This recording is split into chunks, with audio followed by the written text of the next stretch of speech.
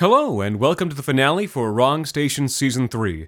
We'll just be taking a short hiatus after this week, but don't worry, we'll be back October en force for Season 4.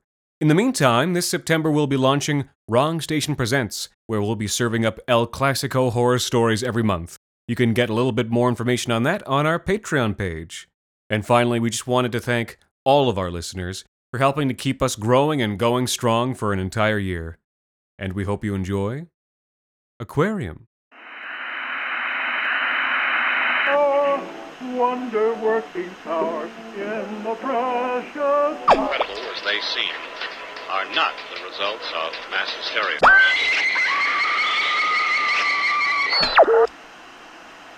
You may wish to adjust the dial. You are currently tuned into The Wrong Station.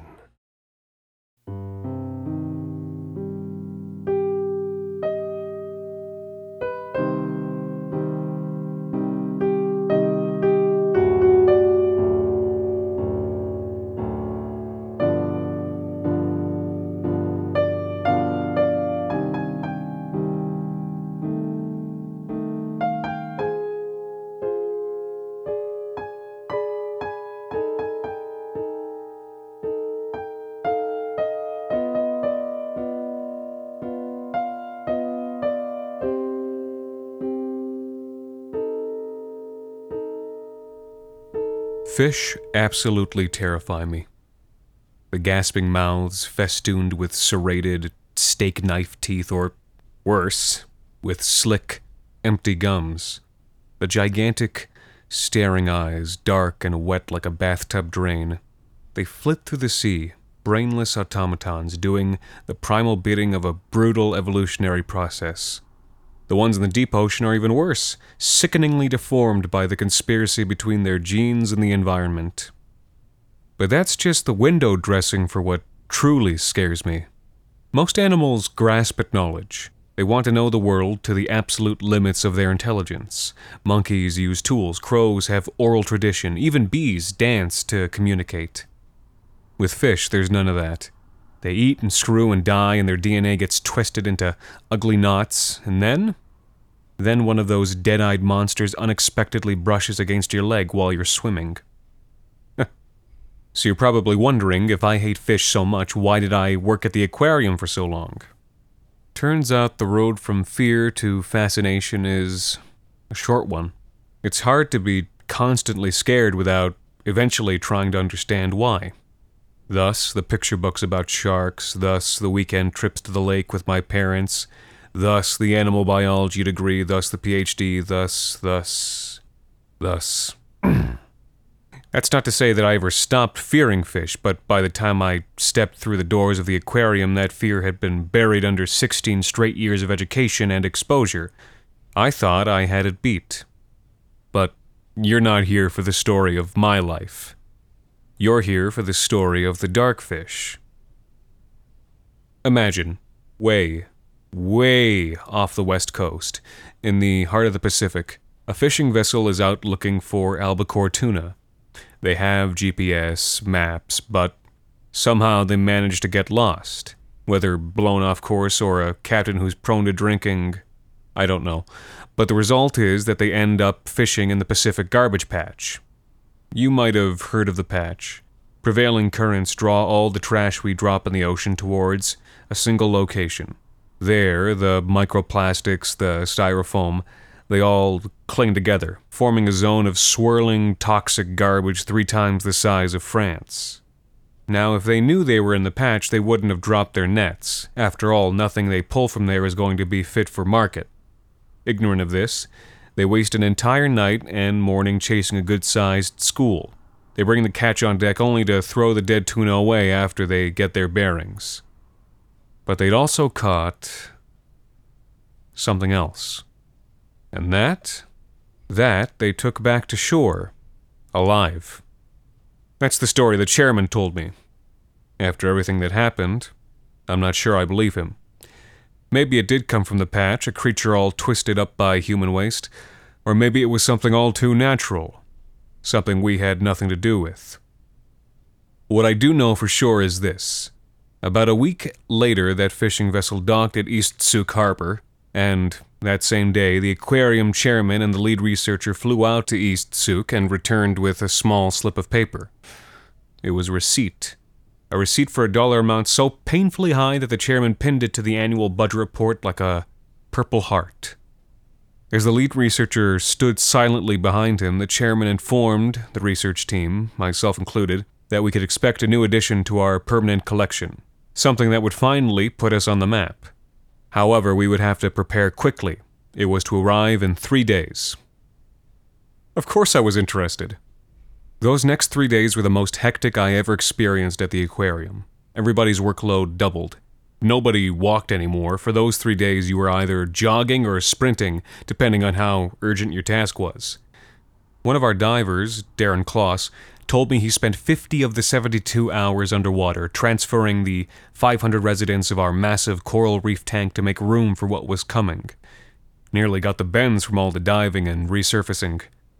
Luckily for the aquarium's health insurance, Kloss was a laid-back guy. It was as if the entire research department had been injected with adrenaline. Only one person lacked that jittery, manic energy: the lead researcher. Normally a decisive woman, her orders now seemed unclear and contradictory. One night, I visited her office seeking guidance on one of the experiments I'd been tasked with. The room was lit by a single reading lamp hovering above her desk. Her hands were spread spider-like across dozens of papers, which were covered with overlapping diagrams and numbers, some simple, some complex. When she saw me, the pages instantly vanished into one of her many file folders, almost like she was embarrassed. After she'd answered my questions with terse, one-syllable sentences, I made the mistake of pointing to the one sheet of paper still on the desk. It was an order form for 1,000 pounds of bright white aquarium gravel. "Is that for the darkfish?" I said, blurting out the name I'd overheard the chairman use, a name that, at the time, I understood to be an ironic reference to the NDAs. She stared at me for a long moment, during which the temperature seemed to drop 10 degrees. "If it is a darkfish," she answered. I didn't ask her to clarify. The 3 days passed, but the darkfish never arrived. The chairman informed us that unseasonably choppy seas had made crossing the Strait of Georgia impossible. We would have to wait another week. In the meantime, the lead researcher would be assembling a team to do background research to prepare for our newest exhibit. The chairman then read out a handful of names, mine among them. Later that day, the lead researcher handed each of us a long, handwritten list of subjects that we would be expected to draft reports on. She then left for her office, muttering the whole way. Together, we looked over our lists. Some of the subjects had been underlined, some had been crossed out, some had been crossed out and then rewritten. All of them were unusual, to say the least, and only a few were even tangentially related to marine biology.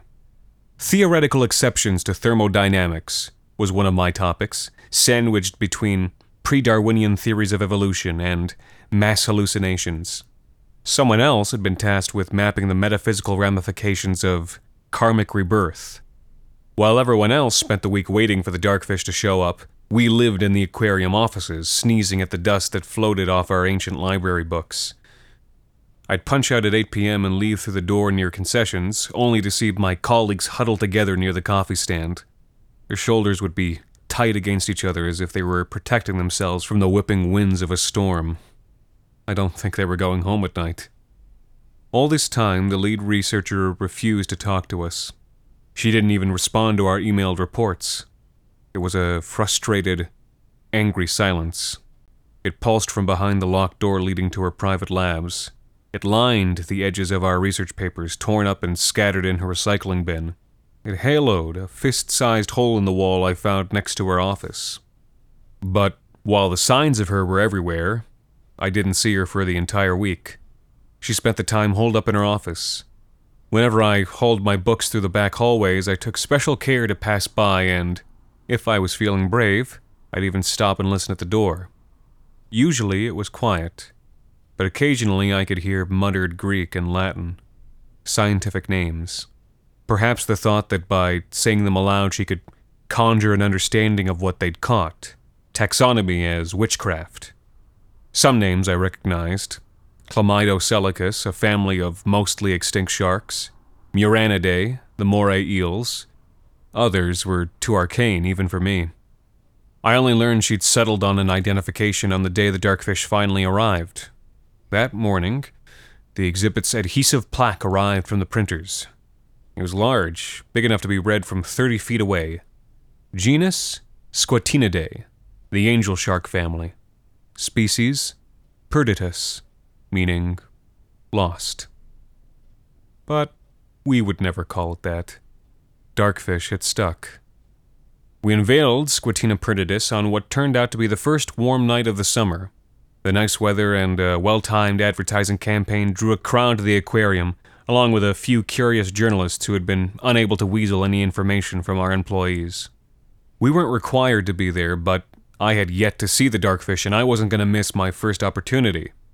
I stood front and center, facing away from the curtained tank along with the rest of the biologists. The chairman said a few words, the bleary-eyed lead researcher said even fewer, and then they dropped the curtain. The crowd instinctively pushed forward to get a better view.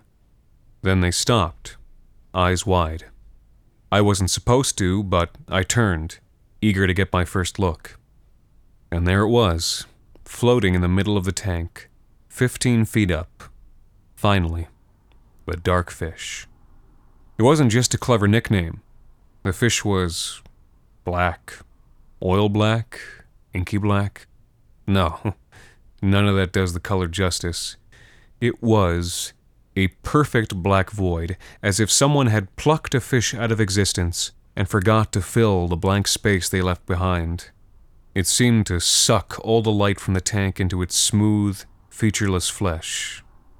Yes, featureless. While the darkfish had a vaguely shark-like shape, the same torpedo body and scimitar blade dorsal fin, from where I stood I couldn't see a mouth or eyes or gills or anything that broke up the utterly black skin. Though despite that lack of detail, there was no doubt it had the outline of a predator. At the sight of it, there was a chorus of oohs and ahs from the crowd. A few cameras went off. The reporters hastily mapped out their column inches for the next edition's Date Night or New in Town column. I saw the wisdom now in devoting our biggest display tank to it. The creature was huge, nearly 12 feet long, and made bigger by its otherworldly appearance. It was best seen as it was, completely alone. And yet, despite the mass of people and flashing phones, the darkfish had yet to move. Not an inch. It didn't even flare its fins against the slight current that bubbled from the water pump. I realized that the lead researcher was speaking again, giving a halting summary of what she had discovered so far. The anatomy spoke to a creature from the depths, she explained, one that no longer needed eyes in the dark of the deep ocean. Its lack of a mouth was less understandable, but, and here the head of research struggled, there were, and I quote, many plausible theories being considered. I mentally reviewed the eclectic subjects I'd spent the past week researching, and saw nothing that could lead to a plausible theory. As she spoke, the darkfish continued to do exactly nothing. It simply floated motionlessly. By the end of the speech, the energy of the room had shifted from entranced to merely bored. Some people were staring at the tank, but many were glancing down to check their phones. A couple next to me looked at each other, shrugged, and walked down the hall toward the regular exhibits. The darkfish just floated, high above us, its blind head tilted slightly down, as still as a dead specimen in formaldehyde. The chairman pulled Klaus aside and whispered in his ear. He ran to the employees-only area and reappeared with chunks of bloody albacore tuna in a bucket. Then, carefully, he began to scale the feeding ladder. Like magic, heads snapped up to watch his progress. Everyone loves a feeding. Something about watching the savagery of nature played out in a controlled environment.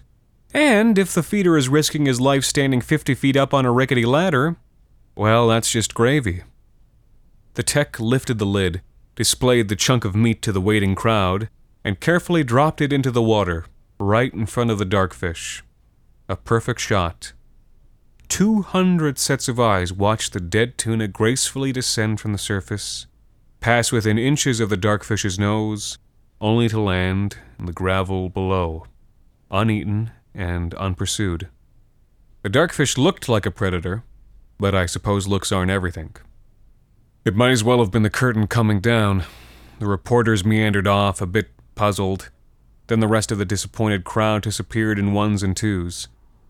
After about 15 minutes, the only people left were aquarium employees, and since this special reveal was after hours, we started to close up. I went to collect my things from the back room, so I wasn't there when it happened, but I heard what happened next. As I was leaving, the sounds of a commotion roiled down the hall, getting louder and louder as I approached. Angry voices, shouting, a scream, all of it overlapping. I ran the rest of the way, feeling a knot in my stomach. A white cap of sound hit me as I came around the corner. Everyone was still there, and everyone was, well, freaking out. I couldn't get anyone to explain what the fuck was going on.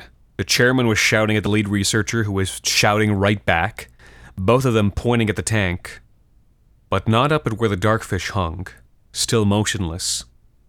They were pointing at the gravel, and that's when I saw it.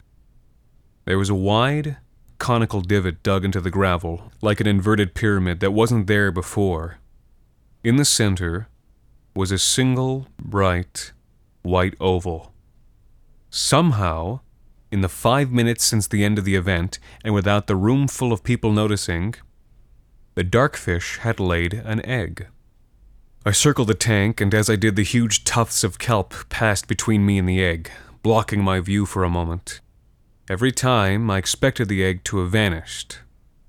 It never did. I pressed my hands against the glass to get a closer look. The egg was large, the size of a football, and white, and hard-shelled, not like any fish egg I'd ever seen. Now I knew why the chairman was so mad. You see, there's a policy in aquariums that for rare and endangered fish, we can't move eggs until after they hatch for fear that we might damage the brood. We can't touch the egg. We also couldn't examine it in such a large public tank without shutting down the whole aquarium. I mean, fuck, a one-of-a-kind specimen, and we'd missed a perfect opportunity to study it. It would have to sit there until it hatched, mocking us along with every marine biologist in the country. Under other circumstances, I would have found the whole thing funny. But not now. I looked up at the darkfish, and I felt a whisper of fear raise the hair on my neck. As the chairman and lead researcher went off to strategize, the rest of us finished closing up. All the while, the darkfish hung high above us, silent and immovable, its shadow laying across the egg like a blanket. As I shuffled to my car through the nearly empty parking lot, a luxury sedan lurched out from the shadows and stopped in front of me. The driver's window rolled down, and the chairman stuck his head out. He asked if I could come in early the next day for a special project involving our latest attraction. It wasn't a request. I arrived at dawn to find the chairman helping Darren Kloss into his diving suit. Kloss had dived with the animals for years. Sharks, eels, lionfish. The guy was fearless. I'd never seen him sweat or even look anxious. That day, I saw both. The chairman laid out his plan. Kloss would carefully remove the egg, and I would discover it while cleaning the darkfish's holding tank in the research lab. The other employees would go along with it thanks to the NDAs, and we'd all get a chance to understand this, and here the chairman searched for the right word, to understand this fascinating creature. I said nothing. Again, it wasn't a request. Kloss barely made a ripple as he lowered himself into the tank. Carefully, he swam down behind the creature and brandished his aquarium net, absurdly small next to his bulky scuba equipment. The darkfish did not move from its post in the center of the tank, directly above the egg. Kloss approached the divot and looked to us for confirmation. The chairman, with a microsecond of hesitation, nodded. Something, I don't know what, made me glance up. The darkfish was gone. terror blitzed through my body. All my fear, the fear I'd spent 16 years burying under knowledge and expertise, it all came back in an instant. Gone. Gone. Impossible. I scanned the tank, seeing nothing but the blinding white gravel and the shadows of the kelp. Moments before Klaus touched the egg, one of the shadows struck. Klaus reeled back, his fins stirring up whirlpools of sparkling gravel as he tried to kick his way to the surface. But for some reason he couldn't. Klaus was a strong swimmer, but now his body was unbalanced. He kept drifting, his left leg kicking more and more weakly as a cloud of his own blood slowly obscured him. The entire time, a thick stream of bubbles flowed from around his mouthpiece. He was screaming. Suddenly, the chairman fell backward as something gristly and red dropped past us behind the glass. A chunk of Klaus's thigh. In a flash, I was up the ladder pulling Klaus out of the tank. His eyes were wild and bloodshot behind the scuba mask. We kept looking back at the darkfish, waiting for the next strike. But it had taken up its usual post, facing forward and slightly down, as if nothing had happened. The chairman drove Klaus to the hospital, and I stayed to clean up the mess. After that, I was under strict orders to keep my mouth shut, but if I absolutely had to lie and say Klaus was on vacation and could not be reached. It never came to that. The egg had everyone's attention. A single missing diver didn't even rate. The next week was a seemingly never-ending research assault on the darkfish. Scientists surrounded the tank day and night, prepared to take notes on any and all interesting behaviors. But, to their chagrin, the darkfish remained motionless and inscrutable. The fish continued to refuse any food it was offered, whether albacore, cod, or shellfish. Still, I always excused myself from those attempted feedings, remembering the thick slab of Klaus's leg I'd pulled from the tank, with edges so smooth it looked like it had been professionally amputated. Not a single piece missing. I didn't want to see how a fish without a mouth could do that. In fact, I didn't want to see the darkfish at all. As much as possible, I kept to the back hallways, avoiding the exhibition floor entirely. Even other fish began to take on a sinister quality to me. And yet, I became obsessed. I knew that the secret of the darkfish lay in the egg. If I could understand it, I could restore normalcy. I pored over textbooks and phylogenetic trees. In a moment of wild panic, I even broke into the lead researcher's office. She'd taken a leave of absence, but her personal research notebooks regarding the darkfish were still there. They told me nothing.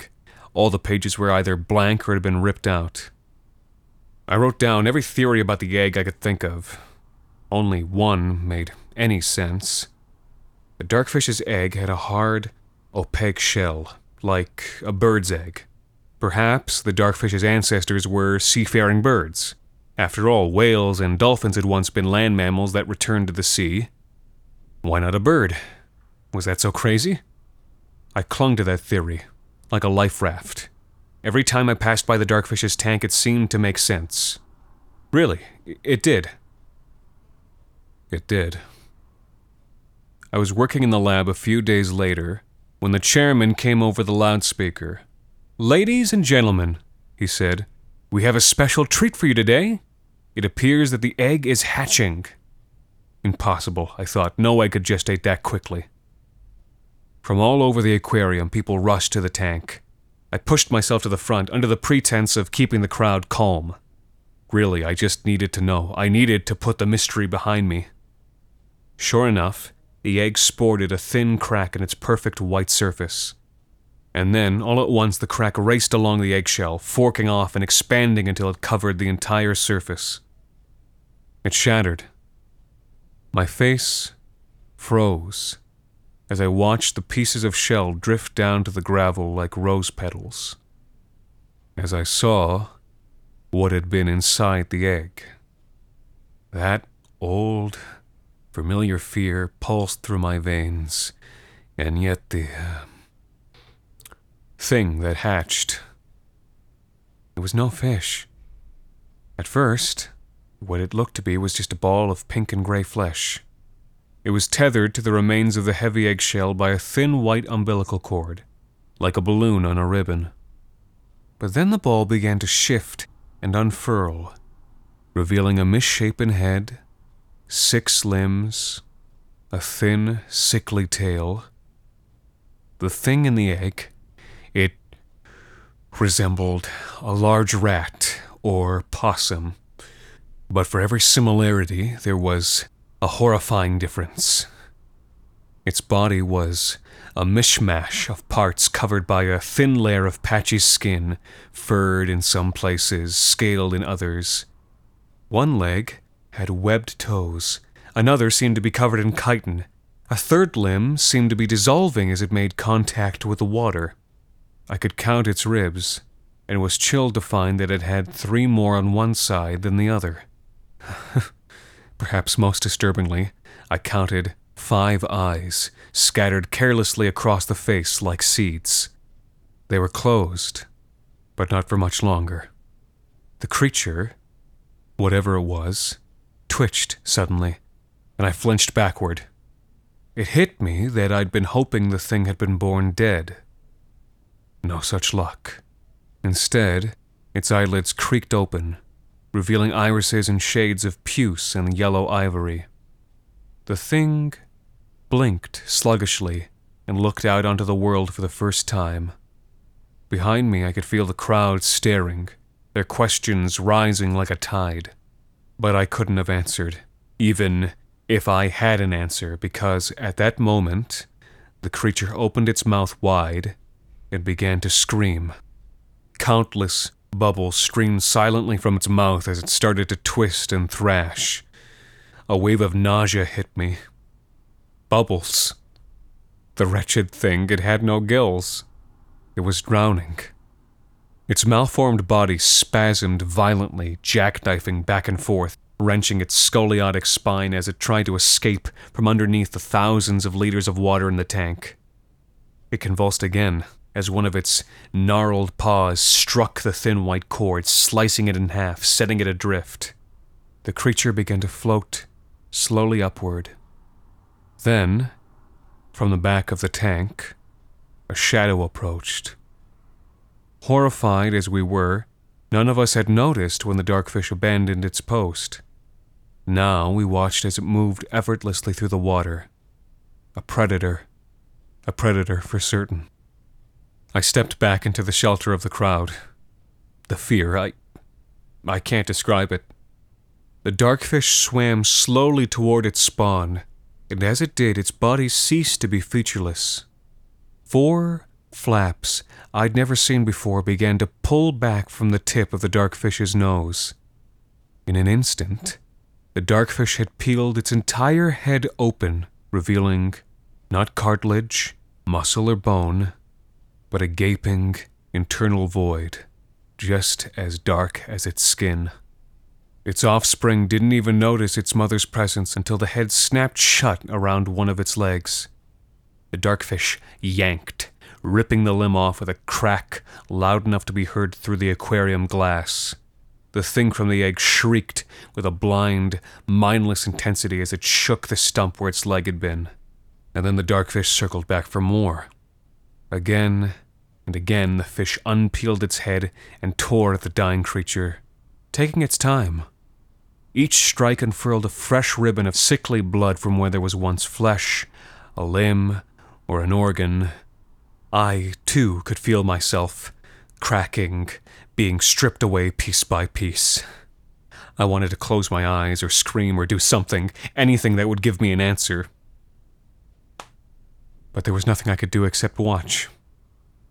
By the end, all that was left of the pitiful creature was a cloud of blood, growing fainter as it dissipated into the clear tank water. The darkfish flicked its tail, circling the tank once before swimming back down to where the pieces of the eggshell lay. Once there, it carefully swallowed each blazing white shard. It was over, or so I thought. The darkfish nestled down into the divot and was still.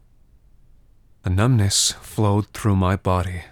I knew Somehow I knew what was about to happen. There was an impossible logic to it. I soon saw I was right. When the darkfish moved away again, we saw it had laid another perfect egg, identical to the last. The darkfish went still again and allowed itself to naturally float upward before again ceasing its movement at the exact center of the tank. From where it floated, it seemed to stare straight through the glass, not at the crowd, but past it, past the walls, past the world, past everything. Its universe contained nothing but itself and the egg 15 feet below, its unaware child. In the silence that followed, the chairman regained control. He ordered the space cleared and sent all employees home for the day. The next morning, the few journalists who believed the hysterical calls from members of the crowd were met by a tank covered with huge sheets of plywood and a sign informing the public that the exhibit was under maintenance. We answered no questions.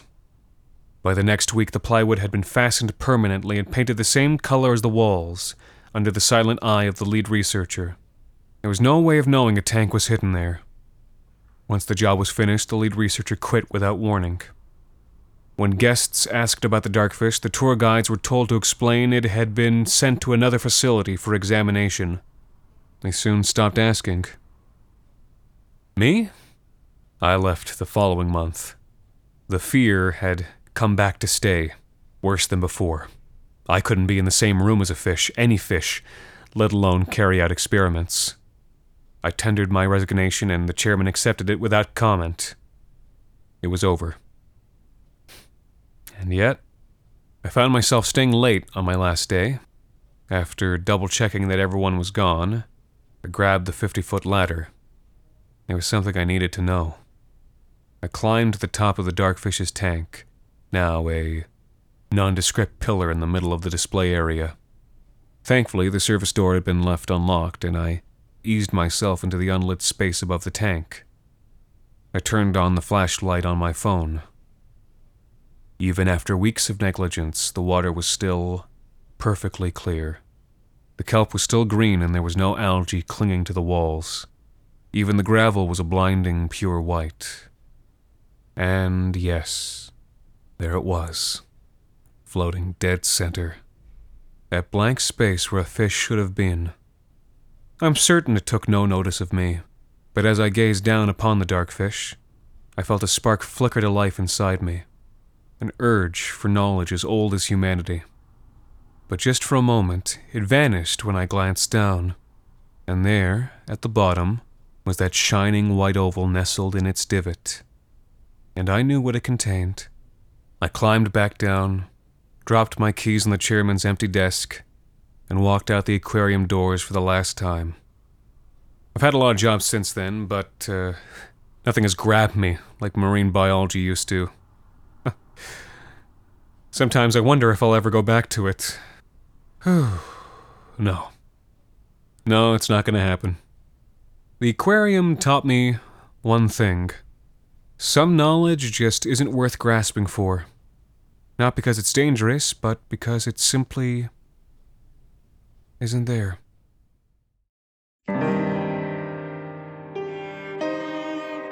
The third season of The Wrong Station ends this August the 18th, and you can help make our next season even bigger by supporting us on Patreon. There are great benefits right now for as low as $1 a month, and lots of exciting extra content planned for the near future. This week's episode, Aquarium, was written by Jacob Duarte Spiel and performed by Anthony Botello.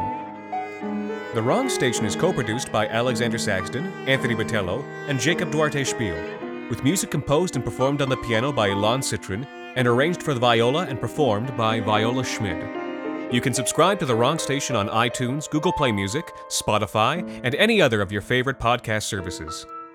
You can follow The Wrong Station on Facebook, Twitter, and Instagram, and email us at thewrongstation@gmail.com. You can also follow The Wrong Station creative team on Twitter at AEW Saxton, AJV Botello, and Jacob BRDS.